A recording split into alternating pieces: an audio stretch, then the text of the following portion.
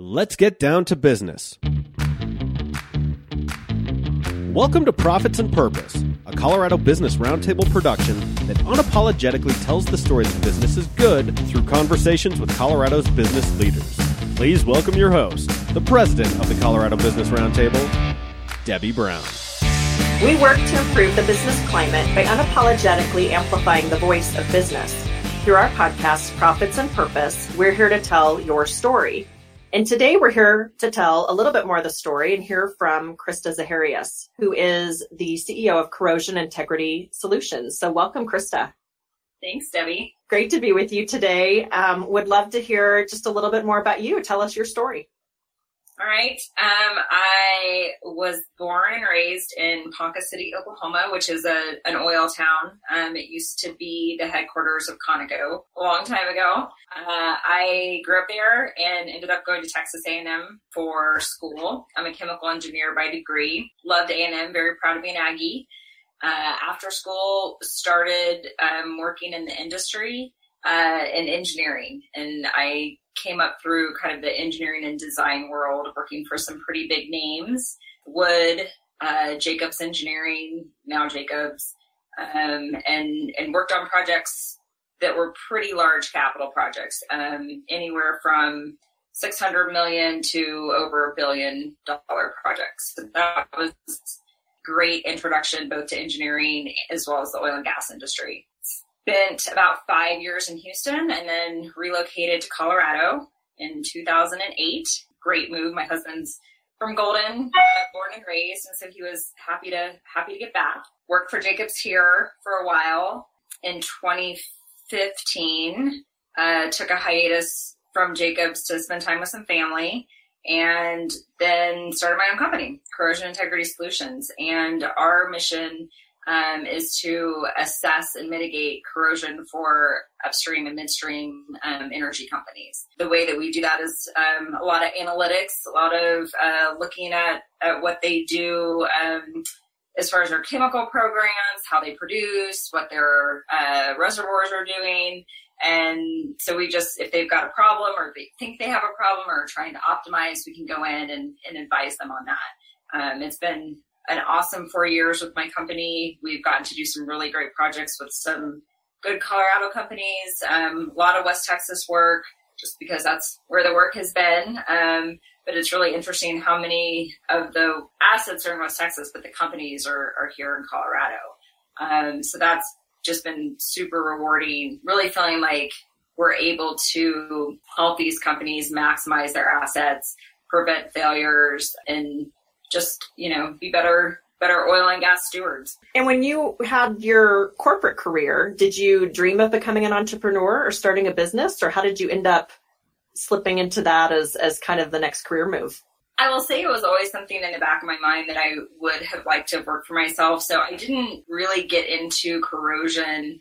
I dabbled in it in school, and then it was something that was always interesting to me, especially on the materials side. But I had come up through instrumentation controls and then through project management on the engineering side. And so it was really just more an opportunity. My business partner is in Texas, and he had approached me to start this company, and he really had the corrosion and metallurgy background, whereas I had, the process and project management background. And it was just kind of like the perfect opportunity to take that step as an entrepreneur. So it was definitely something that I think you kind of always think, it'd just be better to work for myself and have the flexibility and do all this stuff. And while that is true, there's also a lot of pressure that comes with it too. So I definitely love it, love what we've been doing. And sometimes I miss the corporate world a little bit, just more for the interactions and the social and kind of the way that you can bounce a lot of ideas off of people, and you get to see a big variety of things, but I wouldn't trade it. Yeah. And it's interesting. You think about, you were saying the social aspect and getting to know other people. I think the first place I met you was through Women in Oil and Gas Association, or called WOGA, which is a really wonderful group, several hundred women if I'm right, who come from the oil and natural gas industry. Tell me more about WOGA, because I also find, the camaraderie within the industry is really wonderful. A lot of people, I think, trying to help each other with their careers and with furthering the industry's reputation and lots of different purposes. But tell me a little bit more about WOGA and your work with them. So Women in Oil and Gas Association is a grassroots Denver-based organization that started in 2013. The mission is really just to empower and advance women in energy industry, And I've been involved with them for about 3 years on their board. And it is a very unique organization, I feel like, in the camaraderie and in kind of the spirit of the organization. The thing that drew me to it is that it's not just a networking organization. We're really focused on providing technical content, as well as making connections that lead to opportunities within the energy industry. We've got almost 500 members right now, which is pretty amazing. Our board is super strong. I think that's the other real asset that we have, is that it's the very, very cohesive board, and we're all really moving in lockstep in the same, towards the same goals. So it's been really great. And I do think it is an excellent example of the industry supporting each other, like really working together. We work with the Denver Petroleum Club. We work with Oilfield Helping Hands. So we're not just an insular organization either. We're really working, with other organizations within the industry to make sure that we're providing the best content, that we're supporting our members. And then especially, I've been a member of WOGA too, because I had done some work in oil and gas and really felt an affinity toward the women leaders that I met there. And a lot of them, like you, are owners of their own businesses. They do really interesting work in the industry. In the current environment, we're already looking at problems because of COVID-19 with the economy. We're already focusing on short and long-term recovery plans and how to get businesses back in motion. Unfortunately, the oil and natural gas industry is under even an additional burden because of what's been happening internationally and with supply. What's your sense of the oil and natural gas industry, and whether it's from just your viewpoint as a CEO or through the viewpoint of WOGA and what people are saying? What's your hope in the next short term for the industry, and how are we going to be able to see our friends move through this and hopefully have some optimism in the next couple of years? I think it's going to be tough. Fortunately, COVID is kind of like the double whammy for some pain that we were already feeling in the industry. Producers were really taking advantage of the price of oil, as they should have been, but definitely had some balance sheets that were a little bit out of balance, and were providing more than the demand was requiring. And so we were already had a lot in storage. The price of oil wasn't super strong.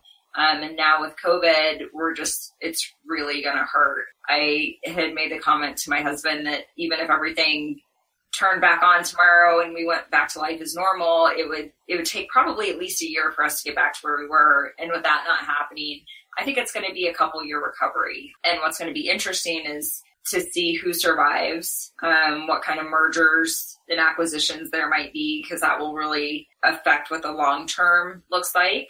And then who's around when they want to, turn the spigot back on, and what that's going to do to the consumer, because it will eventually make it more expensive. You can't just shut in a well. That costs money. Trying to bring it back on costs money. Usually your production is considerably less than before you shut it in. So there's a lot of implications to trying to reduce your production. And can you even narrow it down to one big challenge, or are there just a handful that all are intertwined? I think there's not just one. Yeah, there's not one, unfortunately, because of the lack of demand right now.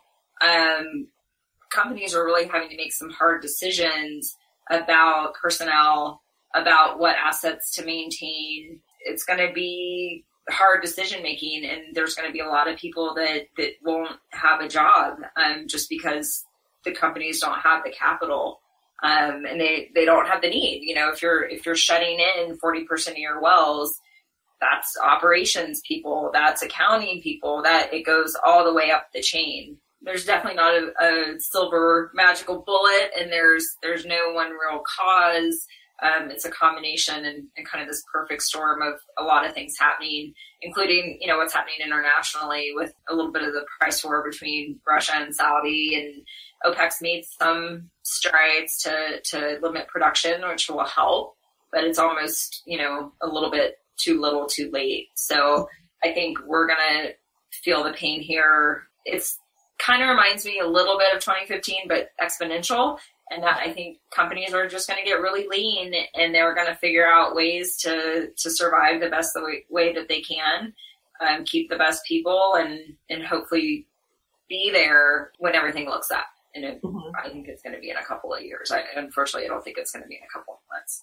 Yeah, I think it's interesting to think about different recovery times for different industries, and some that are potentially thriving right now. I think about the tech sector in particular, who, there's a demand now for technology and some other services that there wasn't before because of distance learning and some of the ways we have to actually have people have more technology because they're working from home. Some sectors seem to be able to kind of get through the crisis more, where you said oil and gas, I think could probably be at the end of the curve. What do you think? And what's fascinating too, Krista, I know you and I worked on some issues the last 3 or 4 years on the political threats to the oil and natural gas sector. And now it just feels like I kind of wish for those days, don't you, when it was just that? Because right? I know that seemed like it was a big crisis at the time, but nobody saw this coming. No, and it is kind of interesting, right? It's a little bit the devil you know versus the devil you don't know. And I feel like when we're working on the political side and trying to educate people and inform people, that's really clear cut. It's this is what happens if you do this. This is what happens if you do this. That's not what we're dealing with here. We just don't know. We don't know when people will really be able to go back to work and start driving again and flying again and doing all those things that consume energy that support our industry. We don't know that. And so I certainly think that, Colorado has been politically a challenge for the oil and gas industry. And we've had some victories and we've had some losses. And I think that there was some uncertainty here that was already affecting the industry, specifically here in Colorado. I don't know if that'll be compounded by COVID or if people will kind of realize the importance of the energy sector. I don't really know how that's going to shake out. I think all of the rulemaking has kind of been put on hold because everybody's suspended essentially on the government side. Now that uncertainty that we were hoping would kind of get finished towards the end of summer when they were supposed to have the rulemaking done, maybe that extends another 6 months or another year. I don't really know what the plan is for that. So that could be another factor, especially in Colorado, that could impact any sort of recovery. Right. And I even think that there's still on the radar some potential legislation, at the state capitol when they come back, that could still be in play. There's still potential ballot measures that could be in play, not to totally depress us some more, but it's interesting to think about, like, folks like you are going to be really valuable to talk about the impact that the business community within oil and gas has already had with we still aren't done with like you said, the rulemaking on Senate Bill 181. So to just keep adding on more hindrances to business, it's sort of like kicking you while you're down. I really hope our elected officials can see that. They're going to see the impact that it's already having. We're seeing bankruptcies. We're seeing layoffs. This is a time to support the industry, and I absolutely believe that we already operate in a very stringent health and safety sphere. And I understand some of the logic behind the rulemaking, but this isn't the time to make doing business in Colorado more difficult. It's definitely the time to support a sector that provides, I think, like 13% of our GDP in Colorado. It's a large number, and the number of people that are employed is a large number. We just need to do our best to let those people work when we can't get back to work. And really, critical infrastructure as well. So hopefully we're able to do our part. I know from my perspective with Colorado Business Roundtable, we are very, very proud to support the oil and natural gas industry and all the employees that work within it, because we understand how critical the industry is to not only the economy, but to our quality of life. So count on us as allies going forward I mean, I always have been an ally, as you know, Krista, but definitely more of an ally from kind of this broad-based business coalition that we have now to help support, all the different recovery efforts that need to be made for oil and gas. Yeah, and that's going to be so necessary and so appreciated. We're really going to have to, I think we did a really good job of coming together as an industry and with our industry supporters when we went through, Prop 112 and SB 181. So I think it's just going to be a continuation of those relationships and that support. And it is going to be very important. Yeah, absolutely. And one of the things we're working on, well, and actually it's the title of our podcast, Profits and Purpose, understanding how profits play a role in actually just keeping businesses afloat in the case of oil and gas right now. And then purpose, a little bit more about how companies have a purpose, everything from understanding how they treat their supply chain to hiring employees to understanding their impact on the environment and their community. All those things go hand in hand. So we're happy to help tell that story as well. So any way, if somebody is looking for your company, what's your website or how can people get involved in WOGA? Maybe give us a plug for both those before we wrap up. Okay, awesome. Yep.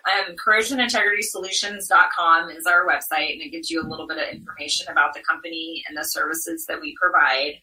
And we do kind of run the gamut of everything corrosion involved. Our niche is that we do everything inside the pipe. So there's a lot of companies that do external coatings, cathodic protection, things like that. We don't do that. We do everything inside the pipe, which makes us unique. And our job's much more difficult because you can't just see what's happening on the inside. So yeah, come find us there. Also on LinkedIn, either you can find me, Krista Zaharias, or the company page. And I'd love to tell you more about the business and the services we offer. Unfortunately, one of the things that we are pursuing on the marketing side or business side right now is helping companies mothball their facilities if they're having to shut down production and shut down facilities. So we can assist in that to maintain the integrity of your system and make sure that when you are ready to turn it back on, it's good to go and you won't have a bunch of leaky pipe. So, and then for WOGA, it's wogacolorado.org, and we have some great virtual events coming up. We've got one with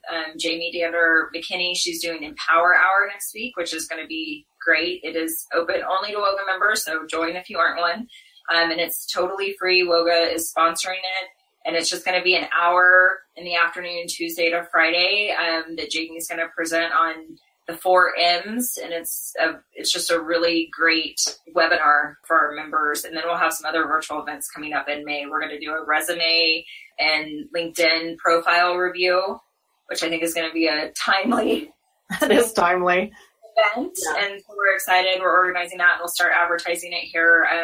Actually, maybe today, tomorrow. So good WOGA stuff coming up as well.